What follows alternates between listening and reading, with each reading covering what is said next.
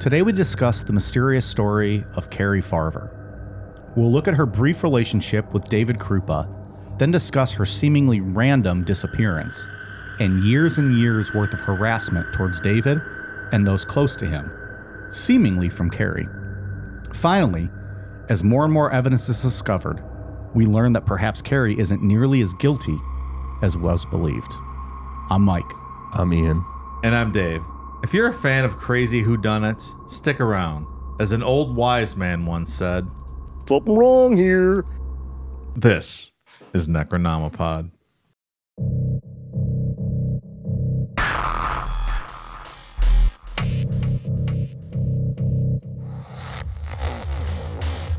Netflix documentary is taking the world by storm. It's called Lover, Stalker, Killer.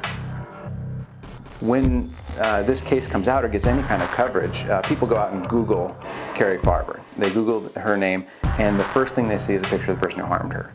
And that is a complete injustice. So they set out to start a fund in her name. Something good, like Cari was. It wasn't fair what happened to her. It wasn't fair what happened to her family. And this seemed like a good way to help people in her name, even though she's not here to do it. So we generally try not to ride others' coattails or poach topics or, jump on bandwagons. But I saw this documentary on Netflix not too long ago called Lover, Stalker, Killer. And I said, this is one of the weirdest stories I've ever heard, and we really need to do it. So I'm sure a lot of you have seen the documentary. Mm-hmm. I think we've uncovered a bit of stuff that wasn't included in the documentary, as is always the case.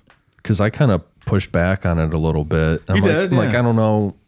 Like, I don't want to seem like we're competing with the documentary or something like that or trying to get downloads. But when you brought up the idea, I looked online. I'm like, okay, there's a solid amount that didn't make it into the documentary. Because it's only like 90 minutes. Yeah. There's only so much you can fit in to that time frame.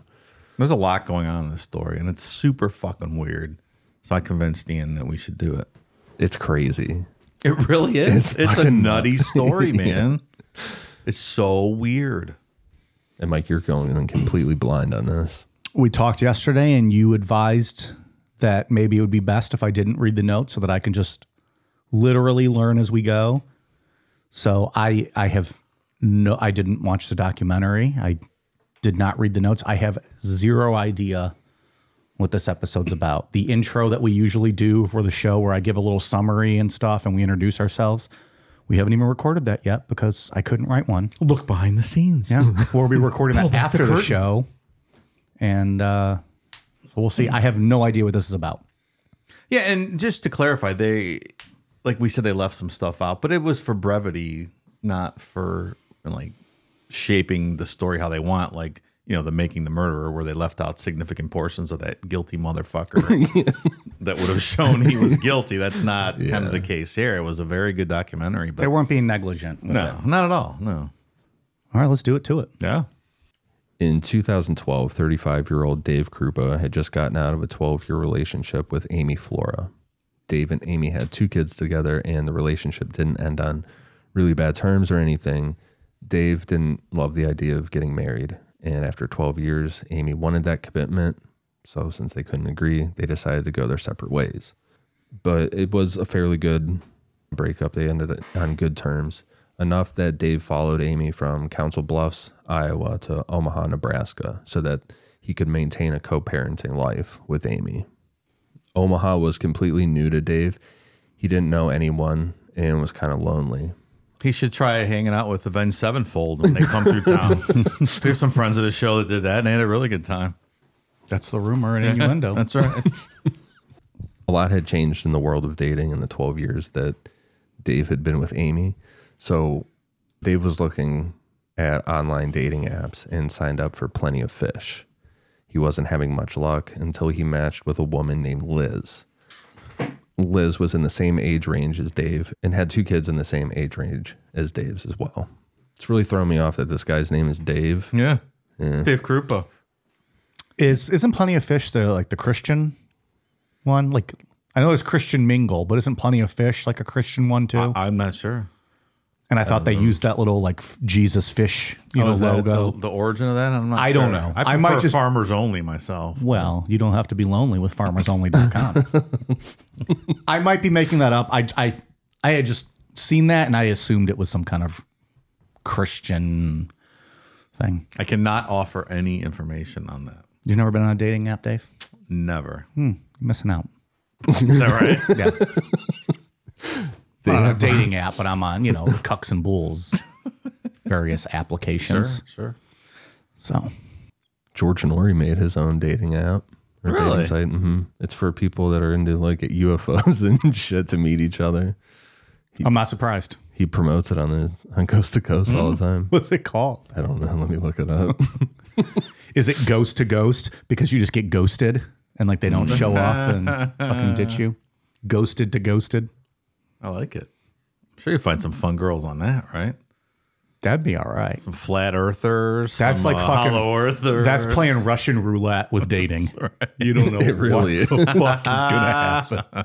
It's just called Paranormal Date. Oh boy. Paranormaldate.com. You're like, yeah, I'm really glad to meet you. I just broke up about a month ago. My last boyfriend was an alien from the planet Farfignugan, and he stopped coming around all that much. And It looks absurd.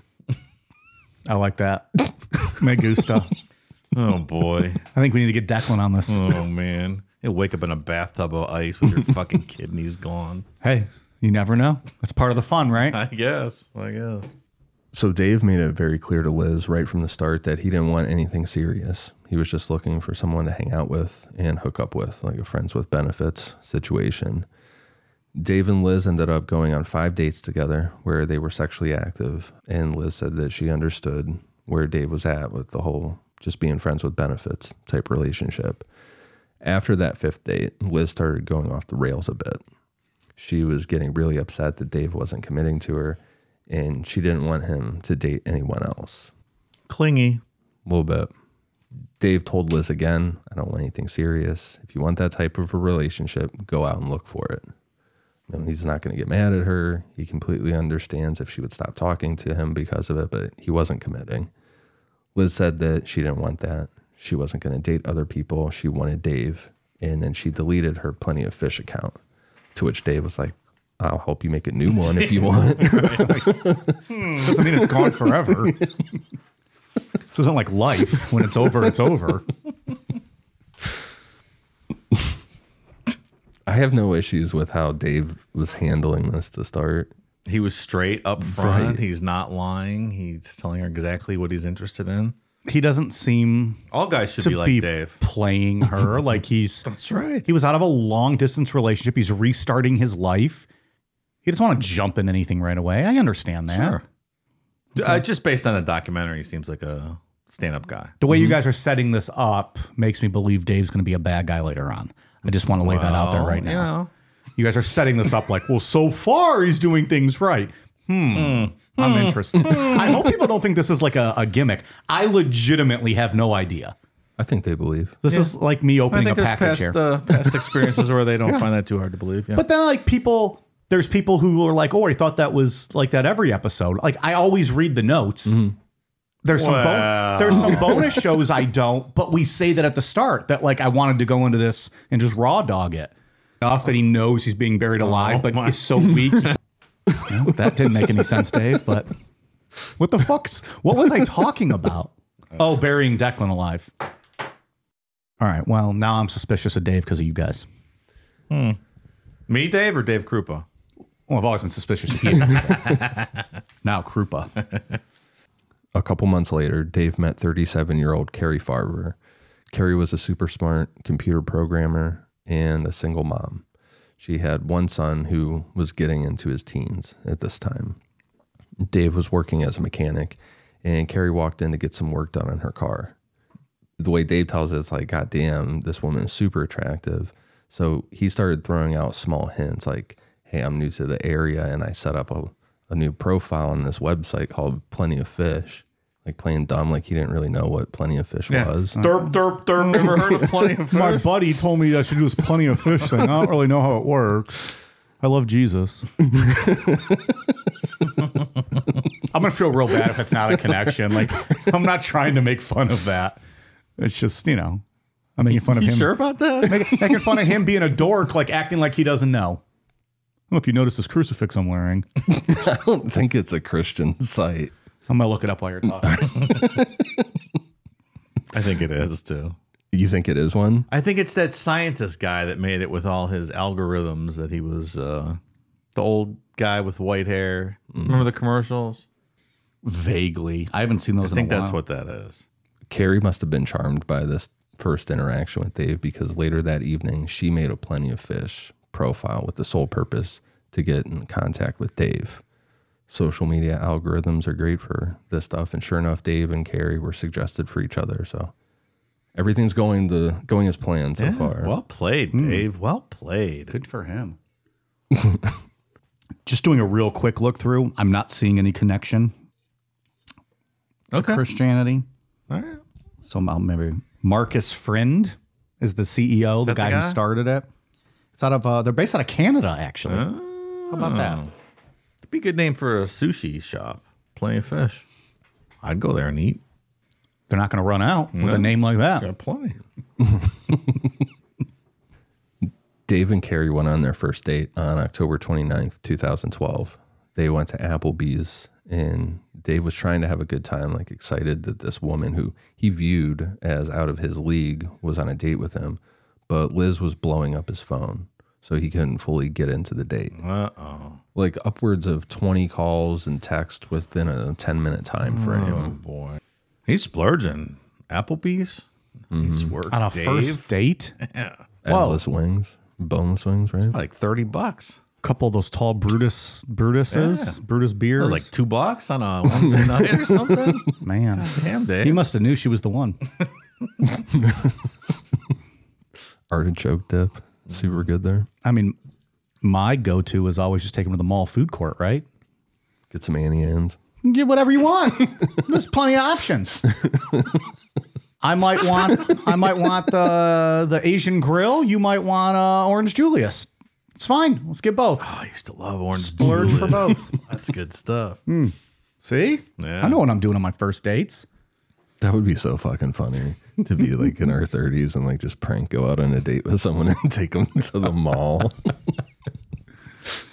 Don't go above $12. Here, I got you a preloaded Visa gift card for dinner. There's $12 on this. Throw it on you this go to one. town, Donnie. My grandma got me Sbarro gift cards. Don't worry about it, Toots. You go ahead and get the calzone. So Dave went to the bathroom and called Liz and was like, hey, I'm out on a date. I'll call you back later. Liz wanted some stuff back that she had left at Dave's apartment. So he said, I'll make time for you tomorrow. I'm not home right now, but you can definitely come over tomorrow and get your stuff. Yeah, I'm sure you really need it tonight. Like, what is the stuff to call over and over again? Yeah, like right. that? Oh, it's my blouse and my toothbrush. Okay. Yeah. Just an excuse to keep calling and being aggressive. Yeah. Dave and Cari had a good rest of their dinner, and afterwards they went back to Dave's apartment to continue the night. Literally, as soon as they walked into Dave's apartment, his phone started to blow up again. And then within minutes, the buzzer to his apartment started ringing nonstop. Like clearly Liz had followed him home. The intercom was broken, so Dave had to walk down to the front lobby to talk to Liz. He told her that he had someone in his apartment. He would get in touch with her in the morning, but she was crying and demanding that she come up and get her stuff. And they're like talking through the glass because he's not buzzing her in. She's acting like a fucking lunatic. He's getting ready to get down up there. Dave went back upstairs.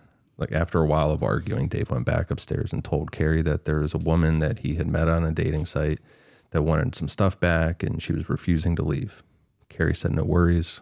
Call me when you have it sorted out.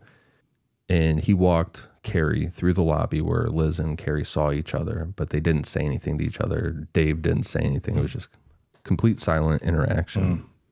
Cock blocking. He had some mega blue balls, I would imagine, at this time. He might turn that around for himself. Yeah? Hold on a second. Yeah. Uh-oh. Foreshadow. Uh-oh. Dave and Liz went up to his apartment where Liz wasn't really interested in getting her things. She was just trying to fight with Dave about him dating other women. Oh, surprise, surprise, Liz. Liz wanted Dave to commit to her, and he wasn't having it. This went back and forth for a while, but eventually Dave was able to get Liz to leave. At that point, Dave called Cari, who was still on her drive home. He apologized up and down for everything, and Cari said, "Don't worry about it. Why don't you just come over to my place still?" And Dave was pumped. Like, God damn. like, this woman's out of his league in his mind, willing to look past all this crazy drama. And Cari's a real catch. well, and as they, got to know each other more, she was looking for the same exact thing Dave was. She didn't want anything serious. She just wanted to hang out, hook up, Meet someone, have a have good time. fun, get to know somebody. because she had been married twice before.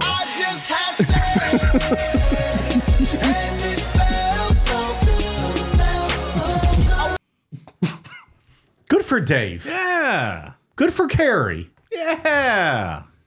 He's getting dick down. No commitments. A no commitment dick down. Like our forefathers used to do it. Especially Benjamin Franklin. I love the ladies. Thomas Jefferson. Yeah. A lot of rape at Thomas Jefferson's place, though. Very true. After this first date, Dave and Cari were hanging out all the time, and things were going great. They both understood what each other wanted out of the relationship. Cari worked for a company called Westcorp, which was only a few blocks away from Dave's apartment. She had a big work assignment coming up. It sounded like a weeks-long overhaul of the company's IT department, something along those lines, where a programmer like Cari was going to be, one of the most important people on the project. So 2 weeks into their relationship, Dave offered for Cari to live in his apartment with him for that week. Cari had a 45-minute commute to the office when she had to be there in person, so instead of driving back and forth, she agreed to crash at Dave's for that week.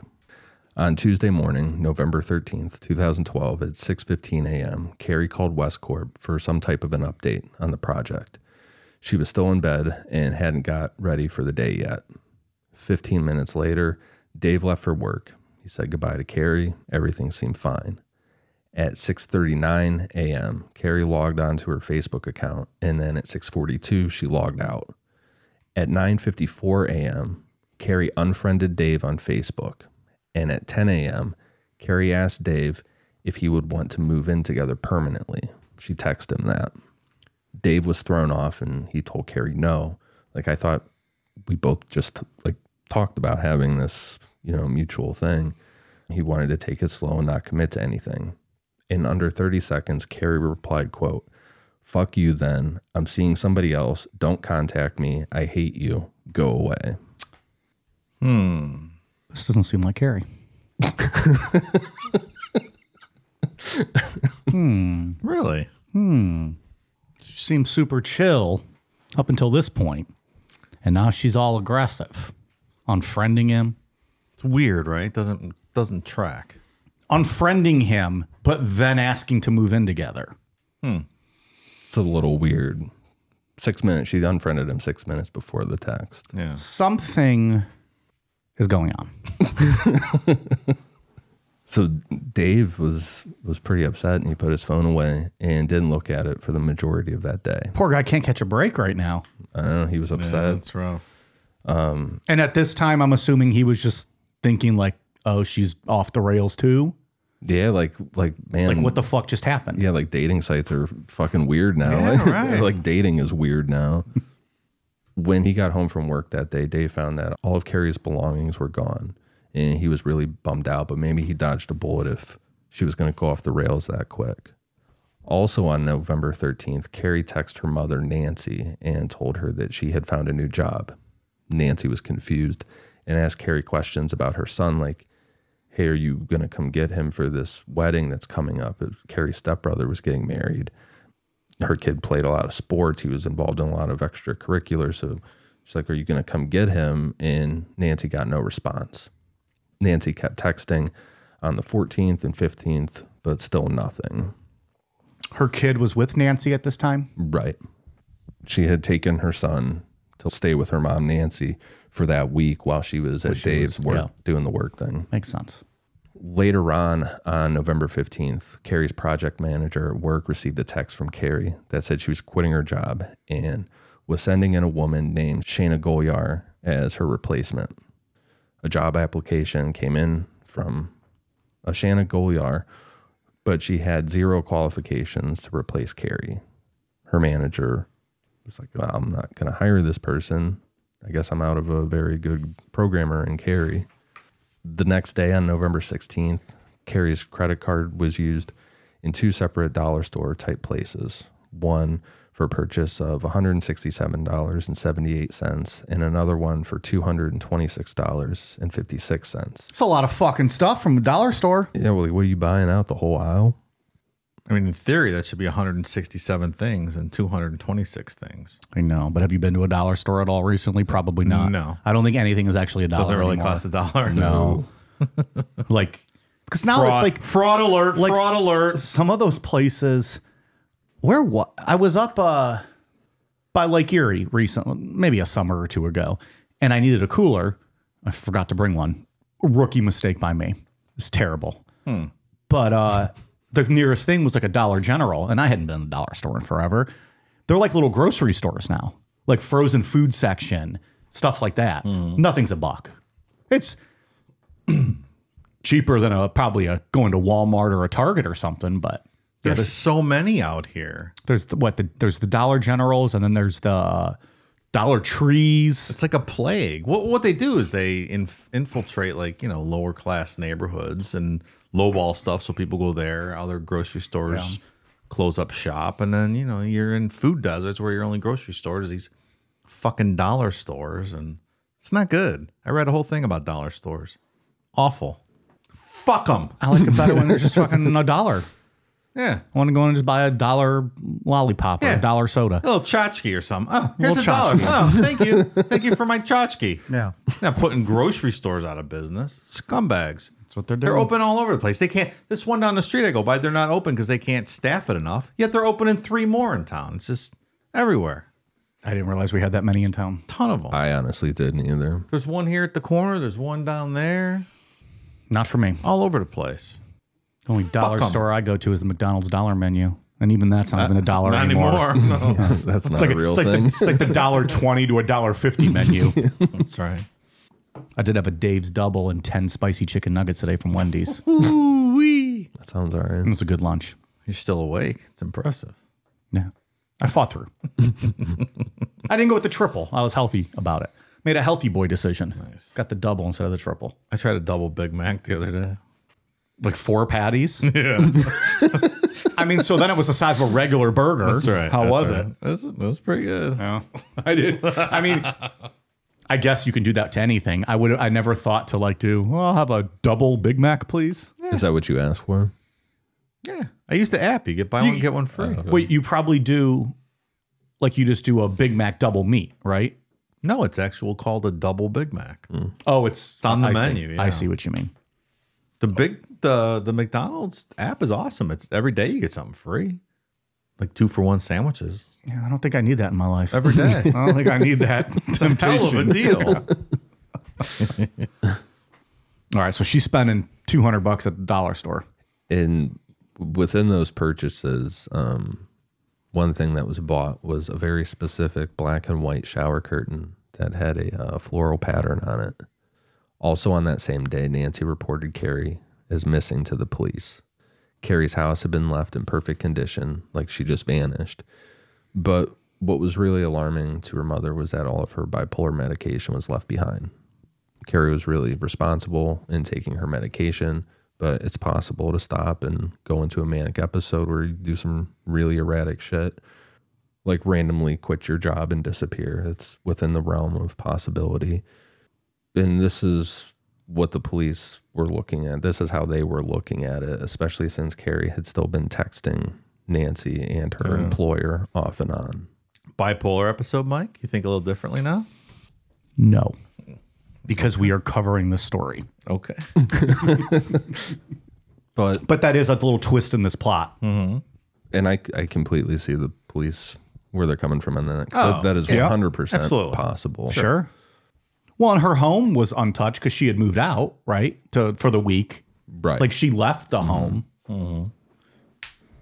Did she not take medication with her to Dave's? I'm assuming she did, She must but maybe have. not take. She didn't take all of it, so that's why it was still sitting in her house. Yeah, maybe that's it. Maybe just took a 5 day, Makes sense. Sure. 5 days worth or whatever she was staying. The following day, on November 17th, Nancy received a text from Cari with a picture of a $5,000 check made out to Cari, signed by Shayna Golyar, and asked Nancy to let Shayna into Cari's home to move out a bedroom set that Shayna had bought from Cari. Nancy knew something was off, so she reported this to the police. Police contacted the cell phone company and got a ping on November 18th. They couldn't locate the phone, but the ping did show up near someone named Shayna Golyar's residence. Police never attempted to reach out to Shayna or to find out if she was a real person. I don't know if this is incompetence or a misstep. I don't know what, but this was a lead that was not looked into. Seems like it's a good lead. Yeah. While all of this was going on, Dave started to receive harassing texts from Cari, and a lot of the subject matter was surrounding the woman that Dave had previously been hooking up with, Liz. A lot of calling Liz fat, ugly, and a whore, and again, Dave was super confused. Then Liz contacted Dave, and she was super mad and told Dave that the woman that he had been seeing, Cari, was sending her all kinds of nasty texts and emails. And this goes 0 to 100, where Dave and Liz were each getting upwards of 60 harassing texts and emails a day from Cari. Looney Tunes. I have questions, but I feel like they're going to be answered, so I'll wait. All right. Also, while Nancy was getting these weird texts and whatnot, Liz came home to find someone, presumably Cari, broke into her garage and wrote "whore" from Dave in red paint on the wall. And there were also some checks missing from inside the house. Liz reported the break-in to the Omaha Police Department, and then almost immediately after, Dave and Liz both started getting text messages from Cari bragging about how she got away with breaking into Liz's house and all the same stuff as, Liz being a whore and everything. That's what I write when I want to harass people. Whore from Dave. In red. I've gotten those So texts. I know it's from me. I've gotten those texts. Red font. I would say they're middle of the night, but Dave's not up that late. So it's like 4 a.m. when he wakes up to eat his porridge and drink his coffee. And Porridge. What is porridge? I don't even know what that is. it's like an oatmeal, right? I don't know. I've never eaten I think we've had porridge. this conversation on What? here. I think we've had this conversation about porridge. I think it's just another name for oatmeal. Is right? it? Like, I think of it in my mind as just like a thicker oatmeal. Yeah. Porridge. It's a weird word. That's one of those words like you know what it means, but you don't really know what it means. It's breakfast. It's a hot breakfast. I just think of Goldilocks, right? Yeah. The Three Bears. Porridge is a food made by heating or boiling ground, crushed, or chopped starchy plants, typically grain, in milk or water. So, So that's it. okay. You're right. Okay. Gross. I don't want that shit. I've never been into oatmeal either. I wanted to get into it and I couldn't. I love oatmeal. Do you? I think I feel like we have had this exact conversation. Probably. Oh. No, thank you. We definitely have, because I was getting ready to bring up the dinosaur ones with like the eggs that melt and there's a little gummy dinosaur. Oh, I forgot about that. They still make it. You still eat those? Yeah. He's like, you're goddamn right I do. That's good. Every day of my fucking life. That's good. I wish I liked it. I just don't. Seems like an adult thing to do. I don't do very many adult things. That's why you get the ones with the dinosaurs in them. You feel like a kid.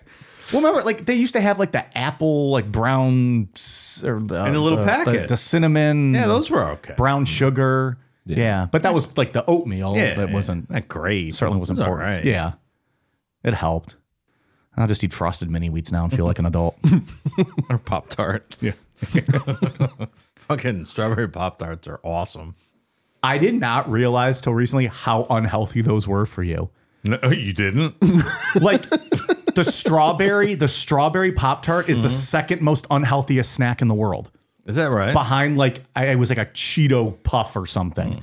I just saw something on Instagram where it ranked like the top 10 unhealthiest snacks. And, Well, but it's a the breakfast specific. staple. It's not a snack per se. But I just think it's funny that the strawberry one specifically was singled out, like not the chocolate marshmallow yeah. or any of those, like the Oreo cookie. Right. It was the fucking strawberry. that's the best one. Strawberry frosted fucking Pop-Tarts. Do you eat them hot or cold? Either or. Either or. I don't eat those. I don't eat. They're really good though. As a haven't had one in kid, a long time. I man. loved Pop-Tarts. I haven't had them in forever now. Same. They're so good. I feel like you're being fancy when you heat them up. Like that takes a whole extra step. Fucking bougie guy over here toasting his Pop-Tarts. But yeah, apparently those strawberry ones, the top of the list. Wow. It's shocking. Not really.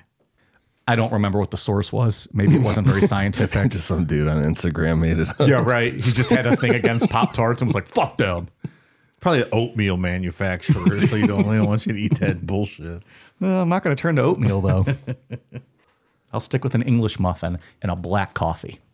That's not bad. As men do. As men do.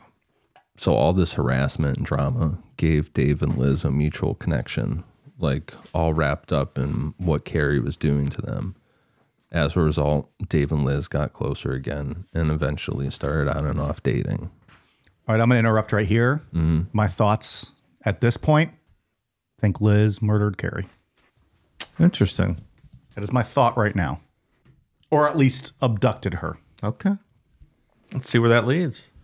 Cari was also still active on Facebook. On November 21st, she posted, quote, "Moving to Kansas for a great job. Will miss my family and great friends." Then on November 26th, she posted, quote, "Got a great guy, Dave Krupa. Moving down to Kansas. Now if I can get my son to move with me, I'd be so happy." Nancy didn't believe for a second that this was Cari posting on Facebook or texting her. She thought for sure something was very nefarious behind all of this. One, she never thought that Cari would leave behind her son Max, like just straight up abandon him, and that's, essentially what has happened. Yeah. Second, Cari's father had terminal cancer at this time. He 100% was going to die fairly soon. And Nancy thought that there was, it was no way that Cari would just leave in the middle of that going on as well. Cari's father ended up passing away on December 7th, 2012. And shortly after, Nancy had a dream where her husband, Dennis, told her not to worry, that Cari was with him. This dream was super realistic, and Nancy said, at that point, she accepted that Cari was probably dead and she needed to figure out what happened. The 60 or so texts and emails never stopped. It was just all day, every day. Dave got his car keyed. Cari texted and took responsibility for it. The auto shop where Dave worked at received phone calls nonstop all day, so their phones were all tied up. The front of the shop was spray painted with all kind of shit about Dave and Liz being a whore. And Cari was taking responsibility for all of this stuff through texts and emails. It's got to be pretty frustrating. Extremely. Remember the Seinfeld episode when George kept calling the coffee shop to get the waitress fired that he was dating? That's right. That's what this reminds me of. Your boyfriend's on the phone again. It's like, he's not my boyfriend. He's their friend. He's trying to get me in trouble. Oh, that was like the manager or the cook or something, right? And then he looks at Jerry and Elaine. That's right. And now at this point in the story, we're moving to May of 2013. So this is like a year of this going on. Every day. All day. Yep. Feel bad for Cari's son. Mm-hmm. Yeah. So by May of 2013, the bonding over Cari's harassment kind of started to fizzle out between Dave and Liz, because Dave was still like, I'm not trying to do this like super serious thing. Yeah. And this crazy harassment's the only thing that brought us together. So it's kind of unhealthy. Like, I'm moving on from this. It's weird. Understandable. So Dave hopped back on Plenty of Fish and met a single mother named Jessica McCarthy. Like, the site literally proves its namesake. There are plenty of fish out there, and He has no trouble. keep reeling in more. Yeah. Might not be great fish, But there's plenty of them. but there's plenty of them. That's right. He's 3 for 3, right? Yeah. They friended each other on Facebook and started talking through Facebook Messenger. They never met in person.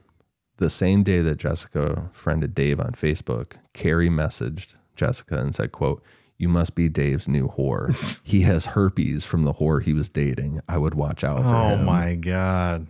Like, goddamn. Why you gotta tell people I have herpes? Jeez. Did he really have herpes though, or she's making it up? I don't think he had herpes. Right. I'm going to give him the No, wait, benefit for of the real. doubt. Does he have herpes though? Inquiring minds want to know. I'm going to say he didn't. That was not confirmed on the documentaries you guys watched. I did not see that. No, I would have sent him some Valtrex if it was positive. That's nice of you. I thought so. They might not have Valtrex in Nebraska. I don't think it was invented there yet. No. They're a little slower. Although after Avenged Sevenfold comes to town, you probably need some. Before and after. Preventative Valtrex. This is preventative. I'm going to make some stupid decisions tonight. Then Cari started spamming Jessica with crazy stuff like, quote, "I'll keep messaging you. He has been with me for 5 months. I will run off any woman who tries to be with him. He's sleeping with 3 people I know, and I got rid of 1 whore." And then there's another one that's like, quote, "Guess you're not learning what I'm telling you. I will come kill you and your fucking kids. I have killed a dog owned by David's last whore he tried to be with. I will cut your kids' throats and yours while you sleep." Jessica's like, "I have never even seen this man in person. Why is this happening to me?" Oh, that's terrible. So she reported this to the police on May 11th, 2013, and Dave had spoken with the police multiple times about all of this, and no one could pinpoint where exactly Cari was to try and catch her. Cari ramped up the harassment on Jessica, messaging her ex-husband, talking about what a whore Jessica was, all kinds of stuff. So, of course, Jessica stopped talking to Dave. Like, I can't be involved in whatever this is. And as soon as Jessica unfriended Dave on Facebook, the harassment stopped. Not too long after all of this stuff cooled down, Dave got a text from Cari showing someone who resembled Liz tied up in the trunk of a car. Dave was freaking out, trying to get a hold of Liz, and couldn't get her back on the phone. Dave was getting ready to call the police when Liz called him back, and thankfully, Liz was alive and well, and this was just more mind games from Cari. That's how Dave saw it. And then she wrote up this nasty obituary for Liz on one of those online obituary sites, and stuff starts getting pretty dark. Can you do that? Write fake obituaries for people? I'd like to try that. I guess. And you can create Wikipedia pages for anybody, right? True. I'm going to try that. Let's do it when I bury Declan alive. And just be a real obituary. No one else is going to write one for him. Loving intern and beloved cunt. What was it from Curb? Beloved aunt. Yeah, but it was beloved cunt. Beloved cunt. It was a typo. Everyone blame Larry The for it. obituary. That's one of the first episodes, isn't it? Like the first season? Yeah, definitely. First That was couple. really good. They were mad at him. He's like, what? Yeah. I wrote ant. Later on in early summer of 2013, Dave was coming home to his apartment. It was like midnight or so, and he saw Liz in the parking lot, and she ducked down real quick in between some cars. He said out loud, like, "Liz, I know what you're doing, like, get up," but she wouldn't respond. So he's like, whatever, weirdo, and went inside. Almost immediately, Dave got a message from Liz saying that she was sorry. She was super drunk. She had been at the bar across the street drinking with friends. And Dave was like, "I don't give a fuck." Like, and went to bed. Warning sign. Yeah. Probably hindsight being 2020. Yep. What's Liz doing there? Weirdo. Crawling around in between cars. Yeah, dude. What's weird about Liz, too, is that the whole time that this was going on, that she wanted something serious with Dave, she already had something serious going on with a guy named Todd Butterbaugh. Liz had met Todd in 2010 through a dating site, so 2 years before she met Dave, and they were really serious. He helped her out with her bills. He helped buy her a car. Then eventually in 2013, he let her move in with him, and she brought her 2 kids. Yeah, so she is a dirty whore. The graffiti was accurate. It's true. 2-timing. How about that, Liz? I'm telling you, there's something going on with Liz here. Really? Smell it from page 1 of the notes. When Liz moved in with Todd in 2013, it was because her financial situation was really bad. She was being evicted from her house and not paying the rent. She moved in on July 30th, 2013, and got her kids settled, and the majority of her important personal belongings were moved into Todd's. Liz still had until August 30th to be fully moved out of the house, so she still had her pets there. She didn't know what to do with them yet. She had 2 dogs, a cat, and a snake. On August 17th, 2013, at 8:15 a.m., the fire department was called and rushed to the house that Liz was being evicted from. The house was set on fire, killing all of the pets inside and destroyed everything else. Like, legit, the house was burnt down. And investigators immediately knew it was arson. And like clockwork, Cari started texting and emailing, claiming responsibility for the fire. She called Dave, and Dave came rushing to the scene to console Liz. And he had no idea about Todd Butterbaugh or any of this eviction stuff. In Dave's mind, this was Cari taking the stalking and harassment to an insane level and actually trying to kill Liz and her kids. Burning down a house, no small thing. Fast forward to 2015. Cari never stopped harassing Dave and Liz. And she had also reached out to her family every once in a while. Try to just like wrap your mind around that just for 1 second. Like 3 fucking years of this nonstop. Like that Dave guy has to be... I couldn't even imagine living like that because it gets very threatening. Like he'll be out, let's say he's pumping the gas somewhere and he'll get a text message and it's like, I see you at Sunoco. You're at pump number 4. Or he was standing outside at work having a smoke or something. The same thing. And like there was cops that tried to stake it out and they're like, she must be right around here. No, and they couldn't ping again. Like, I don't understand. Did they not try that? It seems unusual that you couldn't locate these devices. This isn't like this is hardcore harassment. Yeah, this isn't 30 years ago. Like, I don't know. No, it's 10 years ago. Yeah, like seems like they probably could have done a little bit more to iPhones existed. Yeah. You can find them. Yeah. So was he not aggressive with the police? Like, did he just try to play it off like it's just a psycho and whatever? Or was he going to the police like weekly, like this bitch won't stop? He was actively working with the police. Yeah. Working with them, but if you're on their time, you know, maybe once every few months you hear from them. I'm just wondering is he reporting like, I see you at the Sunoco, and then the next day, I see you at Hometown Buffet. When the house burnt down, it got pretty fucking serious. Yeah. You would think. The police really wanted to figure out what was going on. But he changed phones. He dropped his number. He got new numbers, all kinds of stuff. And it kept happening. So she reached out to her family every once in a while, too. And one of the examples was Cari's son. I think he was 14 when all of this was happening, somewhere 13, 14. One night, Cari messaged him on Facebook Messenger and started talking all nice to him. And Max didn't believe that it was his mom, or at least he was unsure about it. So he started asking really personal questions that only Cari would know. And sure enough, Cari stopped talking to him and never reached out to Max again. Ugh, that's terrible. That poor kid. Yeah, because you know, like when you catch somebody in some shit online and you like have this adrenaline, you're all worked up and stuff. Like adding those feelings to your mom, you know? Sure. As a kid trying to process that. That's got to be so fucking scary. Scary and... Yeah. And like you're devastated and you want it to be your mom. Yeah. Sitting on the computer one night and it just pops up.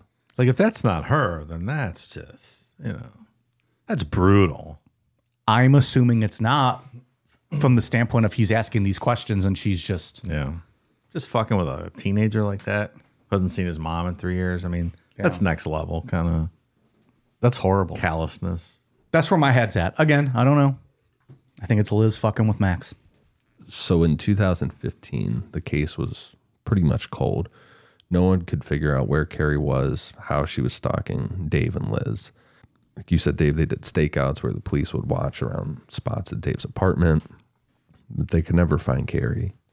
Sergeant James Doty got a hold of the arson case where Liz's house was burnt down. And he went down the rabbit hole of all the harassment, all the stuff that had been going on with Cari. Third cousin of Richard? Maybe. Could be. All Doties are related. Yeah, probably. There's 4 of them across the country. He sat down with Detective Ryan Avis and computer forensics expert Anthony Caba. They bounced ideas around about this case, and they're all 3 of them are younger guys. They're probably like, I would say within our age range, Mike. These 3 guys. The police? These 3 guys are younger, and so they were bounced. Young, strapping, healthy, athletic men like us. Like those 2 cops are best friends. It's kind of interesting. Like the one where there's a cowboy hat and his buddy's like, he's the most metro cowboy He's like, I've ever met. He's never been on a horse. He pulls it off the look. He's got like the big Hogan stash and stuff. It's like, yeah, no, that guy, he bought that hat at like Goodwill. And Anthony Cava is like your stereotypical nerd sitting behind a computer. Like on the spectrum guy. Real This has focused. like Reno 911 vibes. Everyone had been investigating this case on face value, that Cari was alive and doing all this stalking, even though no one had actually seen her since November 13th, 2012. So the new approach that they were going to take was they were going to investigate this like Cari was dead. Now we're on to something. Smell that? It's a lead. They couldn't find anything suggesting that Cari was still alive outside of the texts and emails. So they talked to Dave, since he was the last one to see Cari. And just like back in 2012, he was super helpful. They told Dave about a woman named Shayna Golyar, who sent a picture of a check to Cari's mom that was made out to Cari and signed by Shayna. How Shayna applied for Cari's job, all that stuff. And this has to be the most holy fuck moment that anyone could ever experience, because Dave was like, yeah, I know Shayna Golyar. She goes by Liz. Her name is Shayna Elizabeth Golyar. She's the person that I've been on and off dating for throughout this whole saga, pretty much. What? Motherfucker. Wow. If everyone just would have got together and talked a couple of years ago, Right. you know. Why did they not bring that to Dave's attention 3 years earlier? Just didn't put 2 and 2 together. But it was all involving the same person, Cari. This stuff's going on in there's different jurisdictions happening too. That's right. That's right. Cari was reported missing in Iowa. Where her mom was. Right. So there wasn't communication going on exactly until these new guys got a hold of the case. Okay. That same old story going back to, the early days of serial killer hunting, that the police departments didn't talk to each other. If they would have got together and talked a little bit, they would have probably figured this out pretty quick. Did I just become an official detective tonight? We got your badge. Declan's polishing it in the other room. Well, what's he polishing with? He's been known to fuck everything. That little piece of See how shit. much it shines, won't we? Put his dick in anything that he can, or on anything he can. Don't wear short sleeve shirts around him. Jesus. Why? What happens with Just put his dick on your arm. So that's a really weird thing to say. Just fucking put his dick on your arm. It's real weirdo. Dick on your arm. Yeah. Fucking pervert. Anthony Cava started pouring through all the texts and emails that the alleged Cari had been sending Dave, and he started looking at the picture that showed who appeared to be Liz in the trunk of a car. The metadata showed that the picture was taken with an LG Spectrum cell phone, model number VS920, to which Dave confirmed that that was the same type of phone that Liz used all the time. So now they fully suspect that Liz had killed Cari, possibly kidnapped her, who knows, but she did something nefarious to Cari and has been posing as her this whole time. Well, I'm glad the police finally caught up to me. You just needed someone who actually knew how any IT stuff worked and put it together pretty quickly. Like if anyone knew what they were doing 3 years ago, they probably could have did this a lot quicker. Yeah. It's not that hard to like track stuff down these days. Like people that don't know how to cover their tracks, you're pretty easy to find these days. Yeah. Coveryourtracks.com. It's very simple. You know, you're not wrong. Hello, I just made a murder and I left a bunch of tracks in the snow. What should I do? Cover him. Yeah. Thank you. That's a great idea. Just made a murder. I bet she has. Hello, I was just looking at a bunch of kitty porn on the dark web, and I think I made a digital trail. What should I do? Digital trail. I don't want Chris Hansen showing up at my house. Oh, I hope he shows up and busts her. Sent her to prison for a while. You want to talk about harassing texts and phone calls? Jesus. I'm assuming it was Mrs. Hildebrandt you were doing, right? I mean, it sounded just like her. I have limited number of voices. I was just doing your everyday average non-computer literate person calling the hotline to cover their tracks. Well, it gave me PTSD.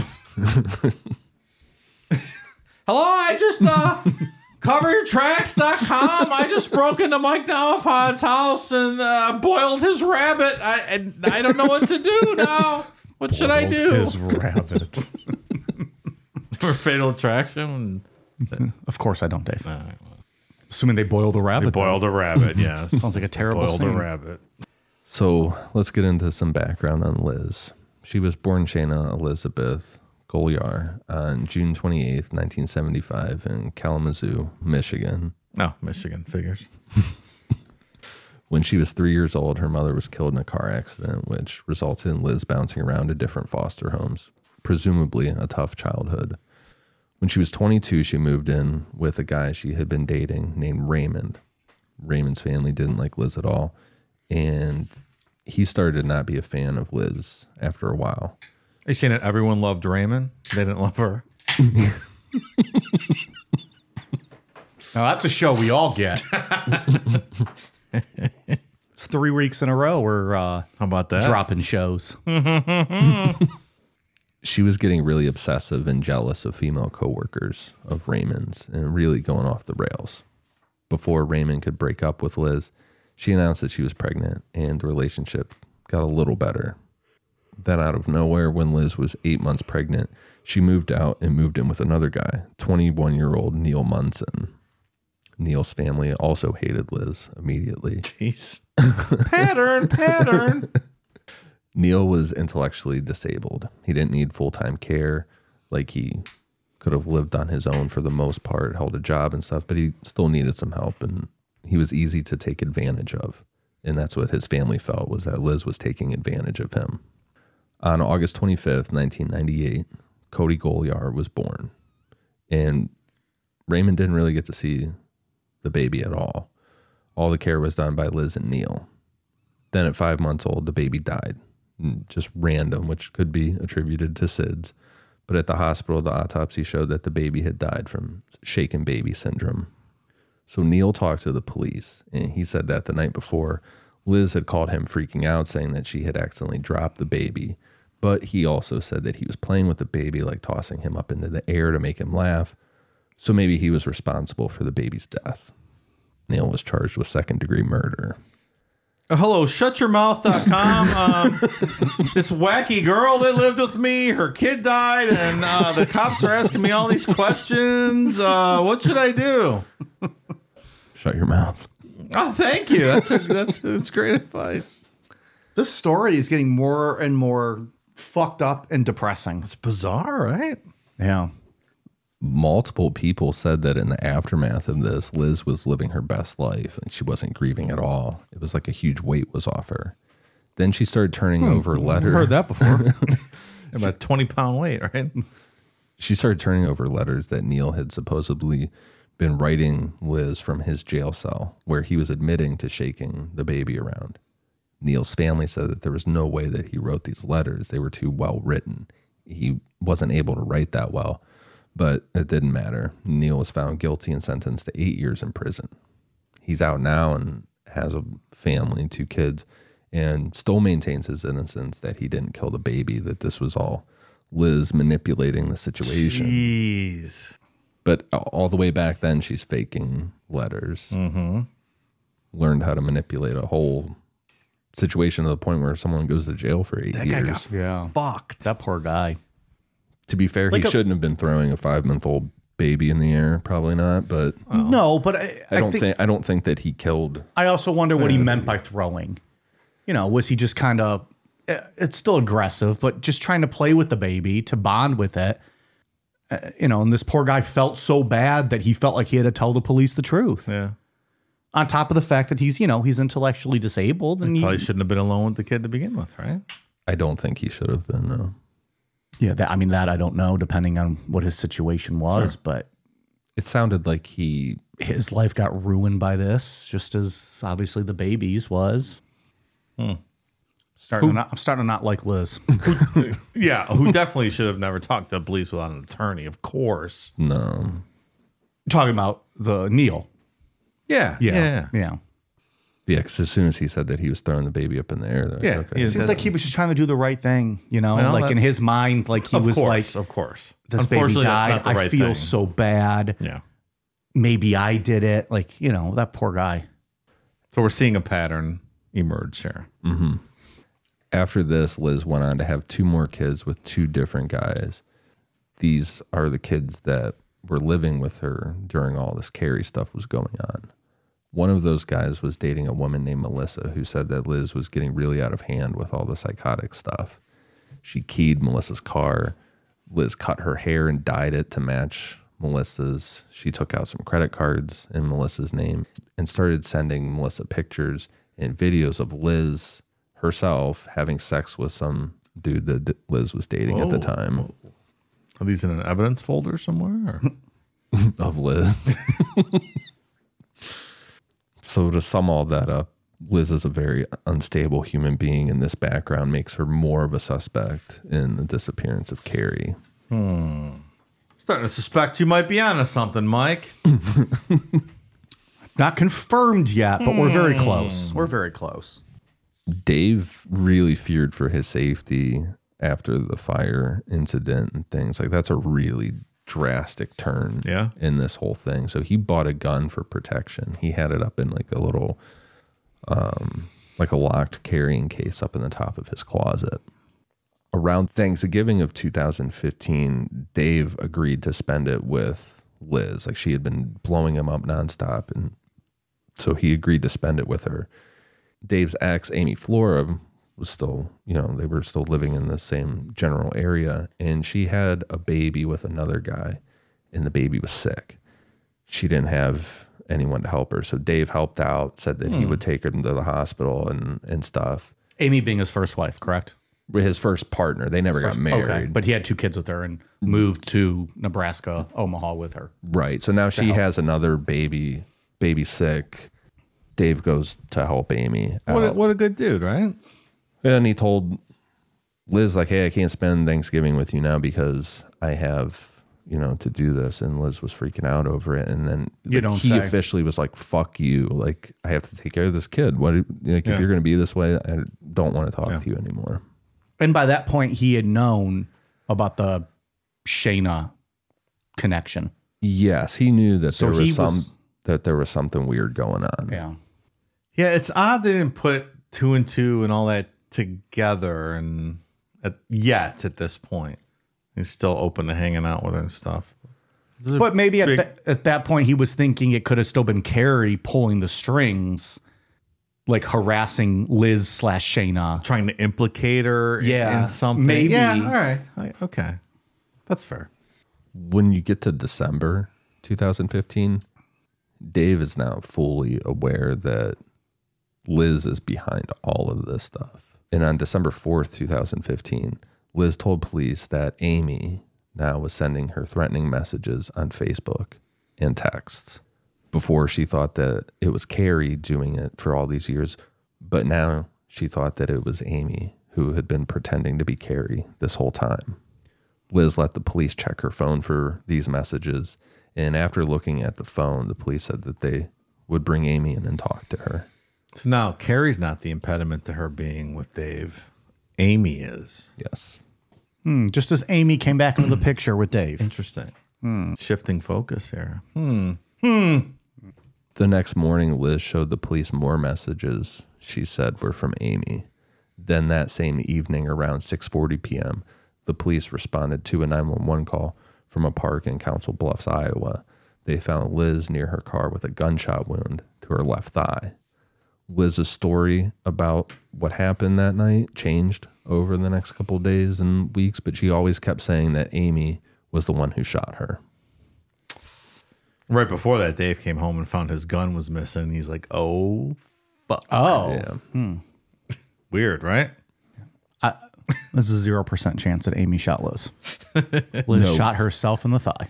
She stole that gun and then shot herself. Yeah. Okay. Yep. Whew. On December 7th, 2015, the police got permission to check Amy and Dave's phones. They found from Dave's phone that many of the emails he thought were from Cari actually came from Todd Butterbaugh's IP address when Liz was living with him. What? Investigators went and talked to Todd, and he said in January 2013, he started receiving texts and email messages from Cari Farver. In those messages, Cari explained that she was one of Liz's friends, and Liz had given her Todd's contact information in case Cari ever needed an emergency contact for Liz. When Todd asked Liz about the messages, she said, "Yeah, I know Cari, it's my friend." In general, the texts and emails between Cari and Todd were about Todd's relationship with Liz. Imagine if Liz focused this motivation, this work, this effort into curing cancer. Would have been cured 10 years ago. Might have been. Yeah. Or multi-level marketing. Anything. Anything, Dave. The funny part about this is that Anthony Cava, the forensic police guy who was investigating all this, Todd Butterball worked for the county. And Anthony was his boss. So like he found this. He's like, and the guy worked for me. I'm like, what the fuck? Like they can make good cliffhangers and, Netflix. Sure. That is a What weird the twist. fuck is going on here? Yeah. And he had to go Confront his have employee. a warrant to search this Todd guy's Weird. shit. Hey, Todd, excuse me, this is going to be unpleasant. Oh, he called him Butterball. You got to call him Butterball, right? Well, hey, Butterball. You don't want to call someone Todd. It's fucking disgusting. It is a disgusting name. It's near Keith. You guys don't like Todd? Todd. No. Isn't that from Breaking Bad? Isn't that his name? Oh. The one we that hate. Todd. Yeah. I think a Christmas Vacation. And why is the carpet all wet, Todd? I don't know, Margot. Fuck you, Todd. All of you Todds out there. Is that the actor that you still to this day Jesse want to? Plemons, yeah. I watched the Killers of the Flower Moon the other day, and that motherfucker's in it. And as soon as I see that dumb face of his, I'm just like, I want to fucking kill this guy. Like he's. When I watched Breaking Bad, he's obviously dislikable, but I didn't walk away from it feeling the same way you guys did. To me, he was the same as a villain in anything else. Oh man, It's funny that you guys get so fired up. when he goes to about that Jesse's girlfriend's house and shoots her in the back of the head when he says it's not personal. He's just so Don't get me wrong, he's not a good guy. That's the worst. One of the worst characters ever. Well, still not as bad as Walter White's wife, right? Come on. It's fucking abysmal. Yeah, it's all her fault. I was like, just fucking shoot her already. God damn. I always see her pop up though as the least liked TV characters of all time. Yeah, she was not likable. Nobody was likable in that show. Not really. No, Ian said it best, and I think I agreed. I ended the show liking Jesse. He was the only one that I was really rooting for. And at the start, you were like, this guy's a fucking piece of shit. Yeah, once he strangled Todd, it was awesome. That was sweet. So at this point, police put a tracking device on Liz's car, and they were just watching her movements and kind of seeing how she was pulling off this stalking. And they saw that she was just driving around Amy's house, just circling it all day long for hours. It's fucking crazy. Does she not have a job at this point? Didn't she own a cleaning company at one point? But is it Butterball was supporting her? She wasn't she working wasn't at this making time? any money, no. Because the house that she had been evicted from in she burnt down herself. What? It was Spoiler, geez. It was a Section 8 housing. Like, it was a government assistance thing. So she, even back then, she was literally focusing all of her effort on stalking Dave and keeping him single. She could have cured cancer.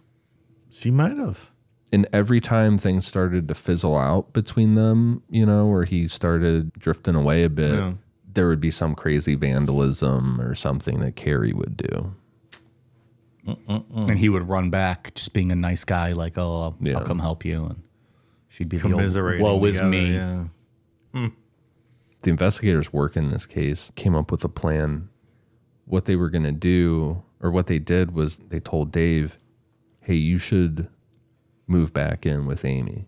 That if I'm worried about the safety of my kids, I don't care if it's my ex, you know, I'll move back in with her for a while till we get this all resolved. Yeah.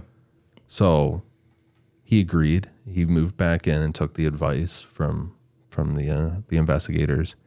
And sure enough, Liz fucking freaked out and she called the police and was like, she shot me. I want her arrested.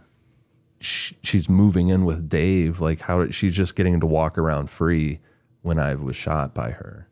Like, this made her lose her mind. Doubling down on that whole gunshot wound. Mm-hmm. Yeah. So towards the end of January, beginning of February 2016, Dave moved back in with Amy. The week after, Liz reached out to the police and the plan worked. She was frustrated that Amy hadn't been charged for the shooting. Investigators, they told her that they needed more. So Liz agreed to let them download data from her cell phone again after she claimed she had gotten more threatening emails from Amy. At that point, investigators told Liz that they were considering Amy as a suspect in the shooting. They just said, we need more evidence to proceed with charges. If Liz could give them more, they could arrest her. But the emails that Liz had shown them so far weren't enough. This is getting dangerously close to BTK. If I give you this file, can you find out where it came from? Sure can't. Nope, can't do it at all. Just bring them down. You're a good citizen. It is a good bait operation they're running here. These cops are pretty smart. It's good. Finally. Yeah, it's good stuff. They could have let Dave in on that they were kind of using him as bait. Yeah, yeah. But they also weren't wrong in the sense of, hey, maybe if you are feeling you want to protect your kids, go be there. Yeah, for sure.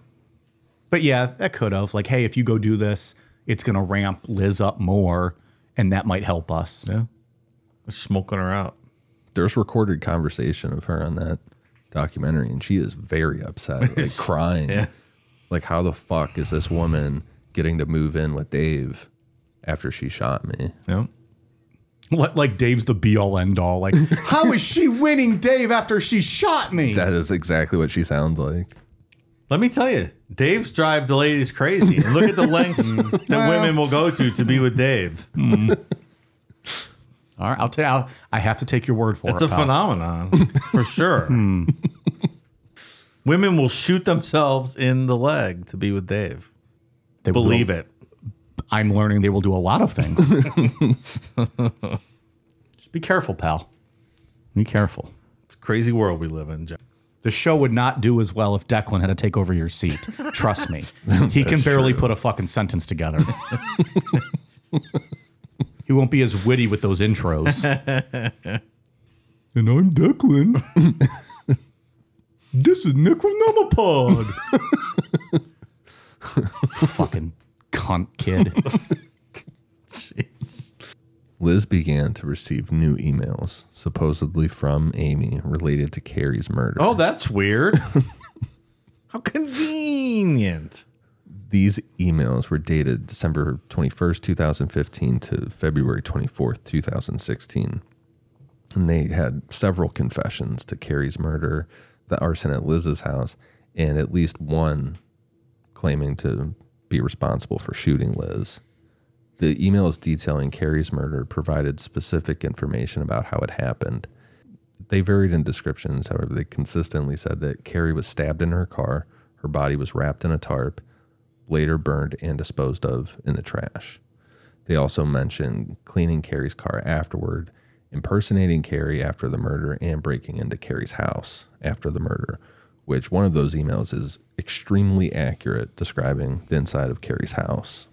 And they know this is Liz writing this saying it's Amy. She got played. The download of Liz's phone showed she had made 6 calls to Cari's landline on November 6th and November 7th, 2012, just a couple days before Cari disappeared. That'd be like, what, a week before? Something like that? Something like that. They also found a picture of Cari's Ford Explorer on the phone. Metadata showed the photograph was taken on December 24th, 2012. This date was after Cari disappeared and before her Explorer was found parked near Dave's apartment in January of 2013. So Liz had her car somewhere. The download of Liz's cell phone also included a video that was uploaded to a YouTube account, supposedly by Cari. The video showed an apartment complex that looked like Dave's, and the IP address used to access that YouTube account was Todd Butterbaw's. You can never trust a Todd. God damn. If any of you ladies out there listening right now are married to or dating a Todd, or you fellas out there are married to or dating a Todd, run. Run. That is the biggest red flag a man can have. Todd. Look your husband in the eye right now and tell him you're a red flag, pal. That gets the Mike Namapod stamp of approval. Also Keith, but we've established that. At this point, it's your own fault if you're still with a Keith. We That's can't been a help you. long-standing policy. We can't help you at this point if you're still with fucking knee pad wearing Keith. I think we need maskyouripaddress.com in our stable of advice websites. Well, that's cover your tracks. Yeah, that would be a subtext. Of It's cover right in there. tracks, It's perfect. Cover your tracks. We'll sell you a VPN over there. Are we selling VPNs now? That's all she We needed should. to do. That's it. Would have solved this whole issue. Can we sell VPNs and can we also link people up with attorneys before they go for we shutyourmouth.com? Sure, we could. Like, I We think can we do have a it business. all. Podcast is over. Let's do this from now on. We're here to protect people. We sell blinds. We sell attorneys. We sell VPNs. We sell it all. It's a clearinghouse. We do it all out of the trunks of our car in Walmart and Dollar General parking lots. in a non-extradition country with a triple VPN. Yes. It's set. Now this is a lucrative business idea. Fuck this talking thing. When Cari's car was initially found, the crime scene technician looked at it, and the main focus was finding fingerprints. They noted that the vehicle was very, very clean. The only fingerprints detected were on a mint container in the central cup holder, but they didn't match Cari or Dave. The Explorer underwent another examination on December 8th, 2015, so 3 years later, by the same technician, who at this time was now searching for blood, but none was found. On a third inspection on February 18th, 2016... 3 months later, so it sat there for 3 months. Sergeant Doty decided to remove the cloth seat covers and discovered a large red stain on the passenger side seat foam. DNA tests later confirmed that this blood stain was indeed Cari's. At this time, the fingerprint from the mint container was confirmed to be Liz's. God Whoa. damn. Here we go. Now shit's popping off. You called it pretty early, Mike. It's pretty good. Pretty impressive. Cari seemed like a well-adjusted, smart, got her shit together individual. I was not buying the whole random texts of, let's move in together. Oh, fuck you, I have a new man. Very out of character. And Liz from the beginning seemed like be a little bit of a psycho. Yep.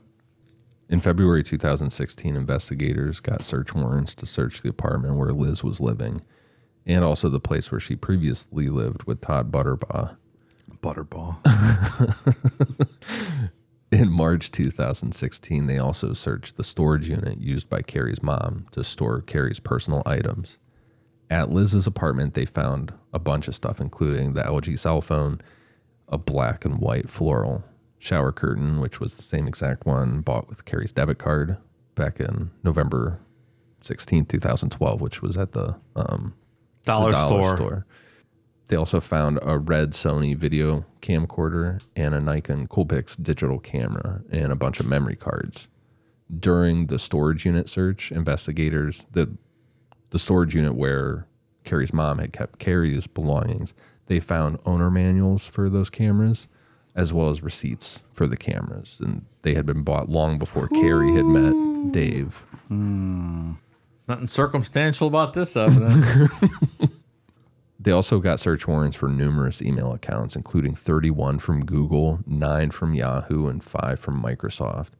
That is so many accounts to manage doing all this. It's a full-time job, like you said. She wasn't working.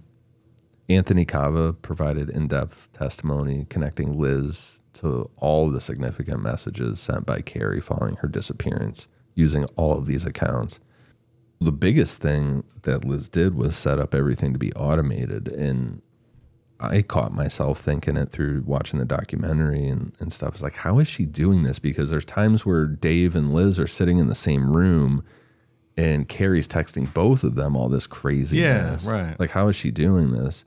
And part of that was automated. Like, she was setting up phones to text and email at certain times throughout the day. So it was just like an ever flow of harassment coming from supposedly Cari. Evil genius. Not really a genius, but Evil something. evil something. Yeah.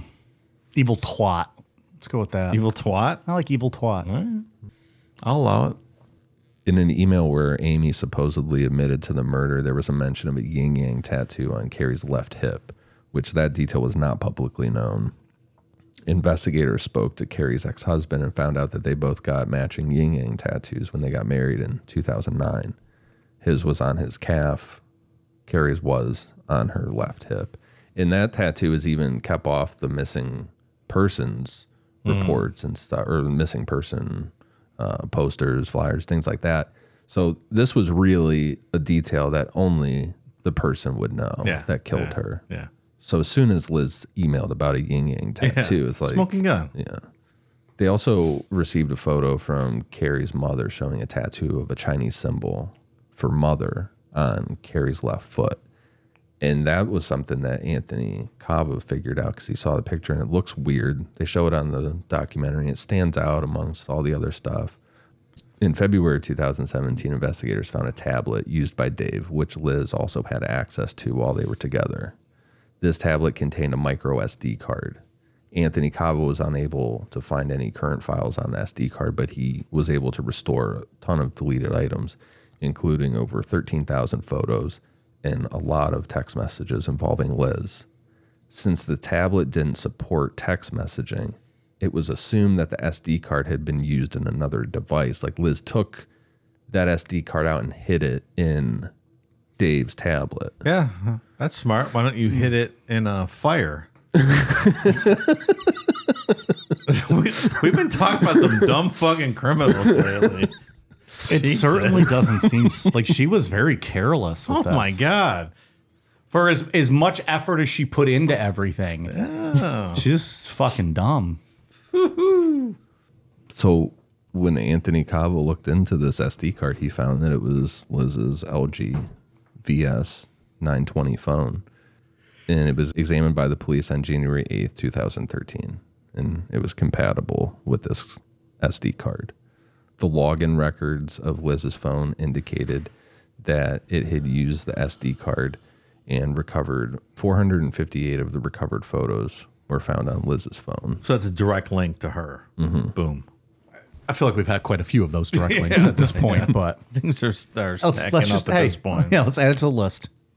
Among the pictures on the SD card were several of what looked to be a blue and gray tarp taken from different angles. One picture showed a flesh-colored object with a yin-yang symbol that really... That's like the tattoo that Cari had. Yeah. It looked just like the one on her husband's calf. And there was another photo that was similar in color with a Chinese symbol that matched the tattoo on Cari's left foot. Oh, well, come on. And Now I'm convinced. That's the one that Anthony Cava focused on, and he Yeah. had that sent to a pathologist, and they were able to look, examine it and show that it was what a foot would look like under decomposition, like how your ankle would start to decompose. She took photos of dead Cari on her phone, then took the SIM card or the SD card out put it in a tablet, and left it. Smart. Yeah. I don't know what she was going to do with those pictures. Maybe send them to Dave as something to fuck with his head over. I don't know, but That seems plausible. Maybe backup like Amy. Send it from Amy. Look, That's what I mean. Carrie's, Like, yeah, like use it to manipulate it to look like somebody else did it. Yeah. Sure. Yeah. I mean, anyone with a simple IT background can go through all this stuff. Look, It's I don't not even that have a simple IT complicated. background, but I still know that like you don't fuck around and find out, or you're gonna fuck around and find out when it comes to technology. There's metadata on all this stuff, and it's not too hard to link together. Dope. the amount of information that's in one picture taken with a phone is insane. Of course. They're like, Mike Namapod was wearing his blue Converse shoes when he took this photo. We know because of the metadata. So Liz chose to go with a bench trial. After the state finished presenting its case, Liz said that she wanted a directed motion of acquittal, which was denied by the court. She didn't provide anything as a defense. She really didn't have anything to say other than that she just didn't do it. Liz was found guilty of first-degree murder and second-degree arson. She received a life sentence for the murder of Cari and 18 to 20 years for the arson to be served consecutively. She swears that she is innocent. She will not take responsibility for this. Not even an ounce. There's zero chance that she's innocent. Right. Zero. Agreed. We talked about how there was a handful of things that Netflix left out of the documentary because of time constraints or whatever. But something that they left out that I feel like they could probably just go back in and edit it and throw it in. Probably be a solid thing to do. The Potawatomi County Community Foundation set up a scholarship fund in Cari's name. In line with Cari's job as a program analyst, the scholarship supports students who are pursuing careers in technology. And there's an added benefit for students that are suffering from mental illness, since Cari suffered from bipolar disorder. Anthony Cava, who was the computer forensics guy on this whole case, is a big supporter of the scholarship. And he said, quote, "Supporting the fund is ensuring Cari Farver, an innocent victim, is never forgotten." I feel like that gets lost in the documentary a little bit. It's like, oh, this is Cari doing all this.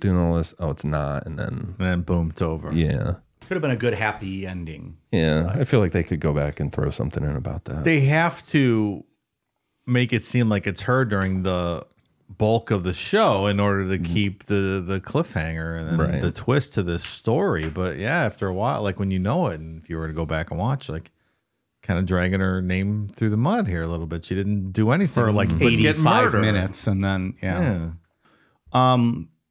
were there any updates just in general on like what happened with Max? I don't know. Grow up, lived his life. Yeah. Hopefully he's doing well. That's So now he's got to be what? Mid-20s? Mid-late 20s? probably. That's about 10 years ago, so 24-ish. Yeah. Yeah. And then any updates on like Dave and what he was doing, or?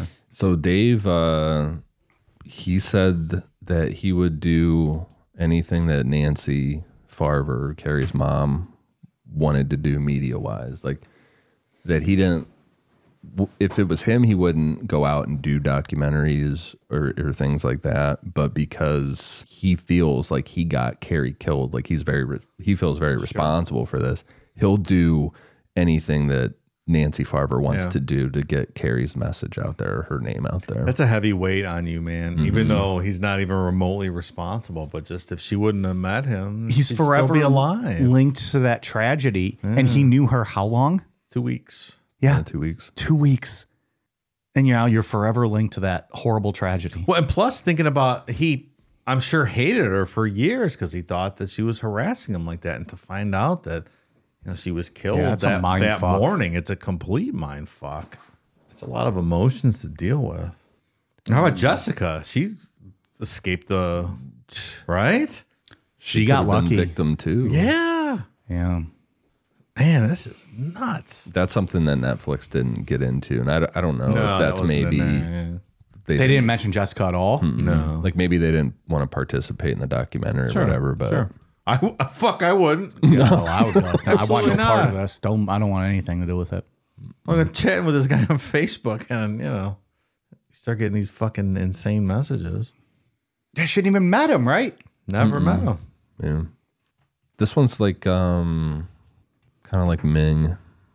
What was his name? Ming Sen Shui. Yeah. Ming the Merciless. Yeah, that's if you will. that's what I know. Like, that's the only thing I know him by. Just this obsession that somebody can get over, And just the randomness of who you might interact with. I mean, she met this guy at the mechanic shop and hung out with him for a couple weeks and walked past this psycho he dated, for 2 seconds in the hallway, and she fucking killed her. Coming into this, I was under the impression or thinking this was one of those like unsolved missing person type cases that we do often. So this one obviously wasn't, and it's real fucking depressing. This is real sad. It really is. Not that those missing person ones aren't. You know that something bad happened, Yeah. but with those, maybe there's a little bit of optimism. The person took off, ran away to another country, and is living large. Yeah. They're not, but you never know. This is just depressing as fuck. Yeah.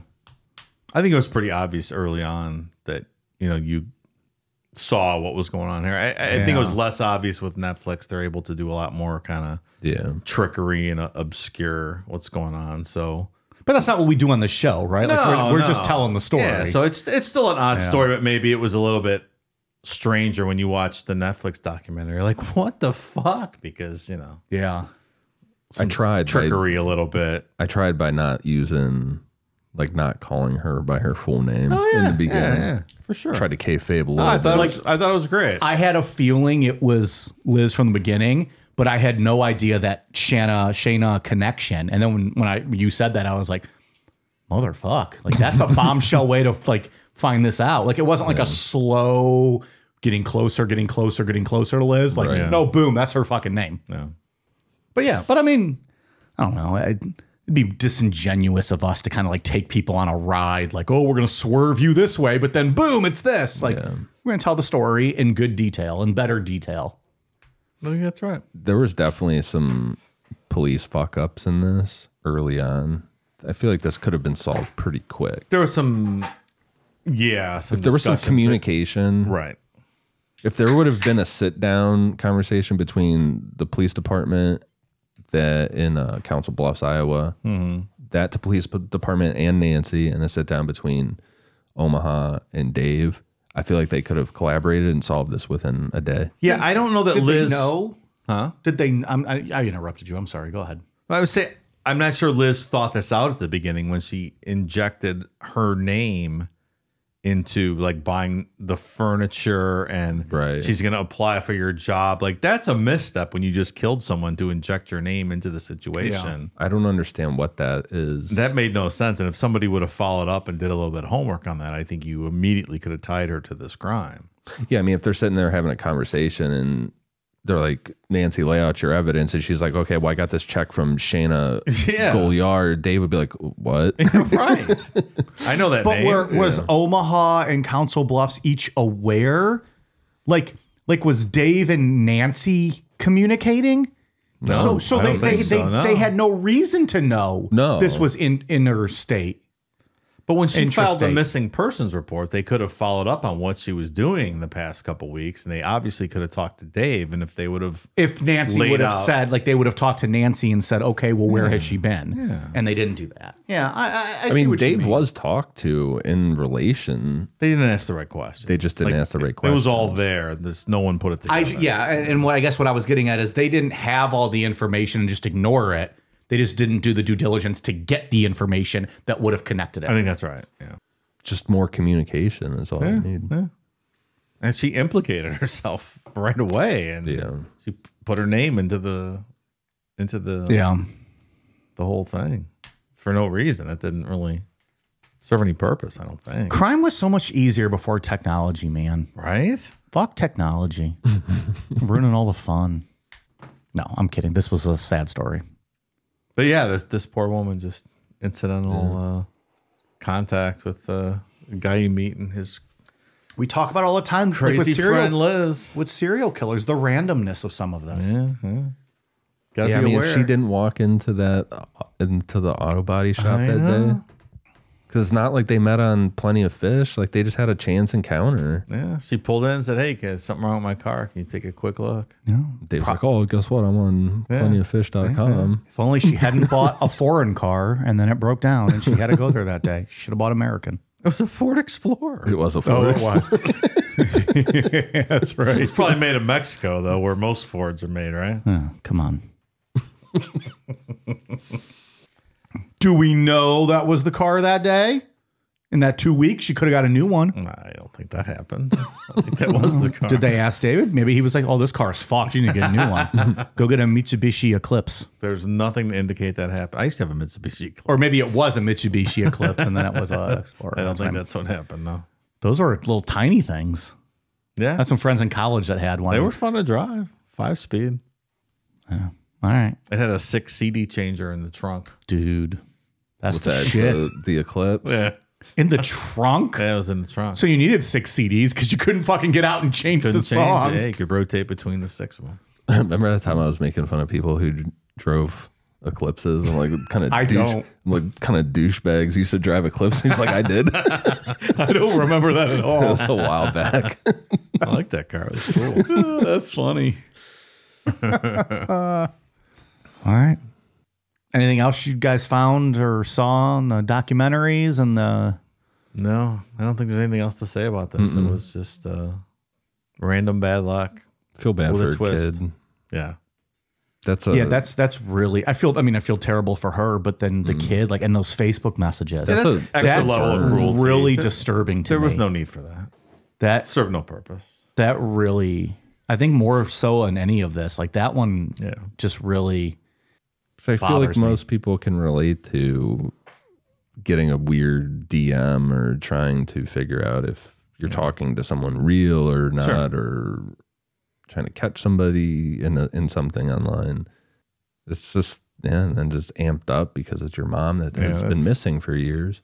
You're sitting there questioning her, trying to figure out if it's really her. That's or off not. the charts. Yeah. I don't like to brag about it too much, but for the last few years, I've been emailing with a Nigerian prince. And we've become pretty close.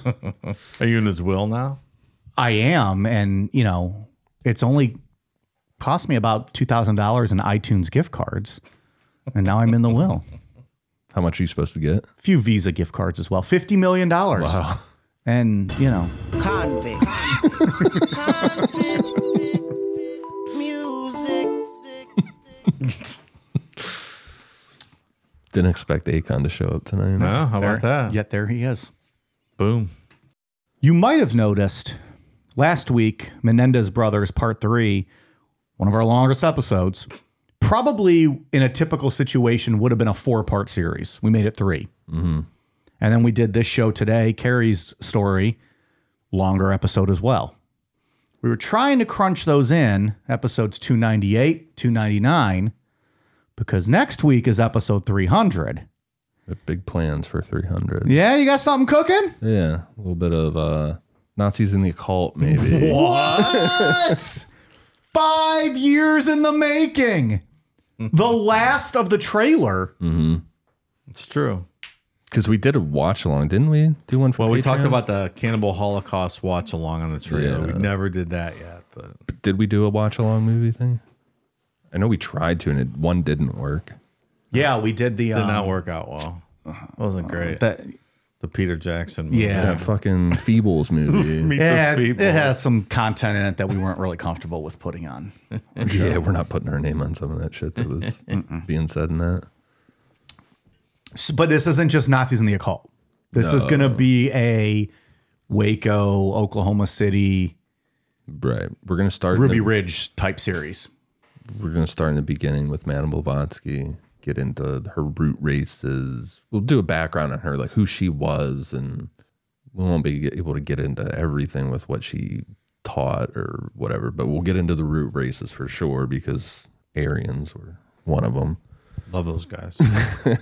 They did some great things. Dave's got all their albums. And then we'll just kind of go through like World War I and how Germany, the mindset and the morale and everything, and how this like esoteric, these groups behind the scenes were like getting into all of Madame Blavatsky's stuff and the root races and everything, and then just how that evolved to a lot of fuckery going on. All right. It's very interesting, but So we're looking at 4, maybe 5 parts. yeah, we'll see how it works. It'll get us through March. Yeah, Nice. Then we're gonna wrap up with Maria Orsic, which is like a kind of a fun wrap up. Hitler's supposed medium. Okay. That'll be a great time. So it's finally here. So we got a lot of death and murder out of the way. Yeah. Because we're going to talk about Nazis, and there's not a lot of that. No, not at all. None. Peace-loving people, those Nazis. We won't talk about any of their atrocities, really. No, I know. I was Yeah. kidding. Which is nice to not have murder for a couple weeks. Nice little break. And Madame Blavatsky is a very interesting woman. I'm really looking forward to talking about her because she's not a Nazi. She didn't envision the Aryan thing to become what it was. Interesting. Yeah. Okay. Well, that'll start next week. Good stuff. What do you got, Dave? I got some new patrons. That sounds perfect. I love new patrons. Keep in mind, we're recording a week ahead of time here, so if you don't hear your name as a new patron, stick around. We'll get you next week. You'll probably be on Madame Blavatsky. Probably. Unless we just don't like you and we just won't say your name. Because you probably have a stupid name like Todd or Keith. It's very harsh. I don't care. I promise I'll read your name if it's Keith or No, Todd. don't even sign up. Your money's not even good to us. Fucking twat. Thank you to new patrons Liz Bott, Mary Erickson, Agent 00, Hannah Fafard, Ben Goodrich, Hunter Duncan, a.k.a. Boob Garage. Okay. Mindy Lambert, Sydney Clunan, Adam J., Eric Rojas, Chris, Officer Me Off Jack. Get it? His name's Jack Me Off. Cade, Megan Brown, Booty Hole, No. Booty no. hole. Stop. Hit a button. Booty Hole. That doesn't count. That doesn't count. Booty Hole, Booty Hole, Booty Hole.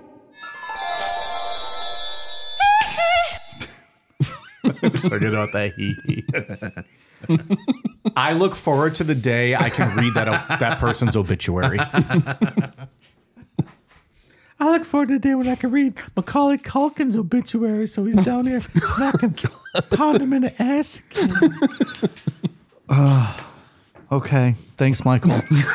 It's great to see you. See you next time. Macaulay, I'm here. Kill yourself. I'm down here. Oh, I hate this guy so much. He's the worst. He's the worst. Rebecca Blackmore, Daniel Rebecca Black. Moore, Blackmore. I thought it was going to be the Is Friday. it Friday? one. Friday. Gotta get down on Friday. Everybody's looking forward to the weekend. Partying. Yeah. Oh, I know all the words. That tracks. Daniel Schmucker, Kason Robinson, Preterius, Melissa M, Jeff Kuski, Lou Sassol, the Solder Miser. Solder Get it? Miser. Loose asshole. Renee Fabian, Rodney Dangerfield, Jordan Cundiff, the Axemen of my Dick Leans to the left, Shelby Otts, Alan Williamson, Sweet Afton, Austin Miller, Caveman 0034, and Marsha Lorienti. Thank you, new patrons. Welcome aboard. Ian, what do you got? For iTunes, I have one for It's Me, Chrissy P, Jim 5085, Blow Holio. Blow Holio. Oh, that was my last one. And Blow Holio. It's me, Blow Holio. Oh, man. Thank you for the reviews. Okay, good. Well, we'll be back for a big Celebratory 300th episode next week. 300. You know what that means? 60% of the way to Mike's tattoo. We're getting there. We're only 3 years away. It'll go by fast. 2 years away. Is that what it is, too? Are we on pace for that? With these OT shows now messing everything up. I have to ramp those OTs up so we can get to 500. Yeah, that's all right. Get that face tattoo going. That was never discussed. Big NASCAR car on a forehead. Be a good one. They're stock cars, pal. Stock cars. You know what I meant. One of my pet peeves, you guys don't do this, but when people are like, oh, I watch those NASCARs. NASCARs are not a thing. Mm-hmm. It's an acronym for, I understand. National Association of Stock Car Auto Racing. Sure. They are stock cars, what they race. You can call them race cars as well. I'll accept that. But there's no such thing as like, oh, he's driving one of those NASCARs. No, he's not. I think it's been a long time since they were stock cars. There is nothing stock about the cars anymore. No, there's not. That you are certainly right, but they are still, And also, I'd just like to say I hit a $400 parlay on the Daytona 500. You did well. Outstanding. You came to my party. It was rained out, the race. We knew that. And yet the next day, you still watched it at home, and I was so proud. I watched it too. Yeah, you did as well. Mm-hmm. Everyone watched it. All my friends watched the Daytona 500. How about that? Some of you won some money. Ian, you did not win some money. No, I did not. But you're going into the long haul on a big underdog. Yeah. We'll see how that plays out. We'll update more. I think you might get a payout on that one. I smoked too much weed to the point where I can't read, and then I ended up putting bets on shit that doesn't make sense. I think if you got a payout out of that, that'd be amazing. And I think you might. We'll see. This is his year. Get that win. All right. We are on Twitter, Facebook, Instagram, YouTube at Necronomipod, patreon.com/Necronomipod for all of the bonus content. Necronomipod.com is our website, and Amazon.com. Search Necronomipod for all of our merch. All right, you guys ready for a cool down beer? Cheers.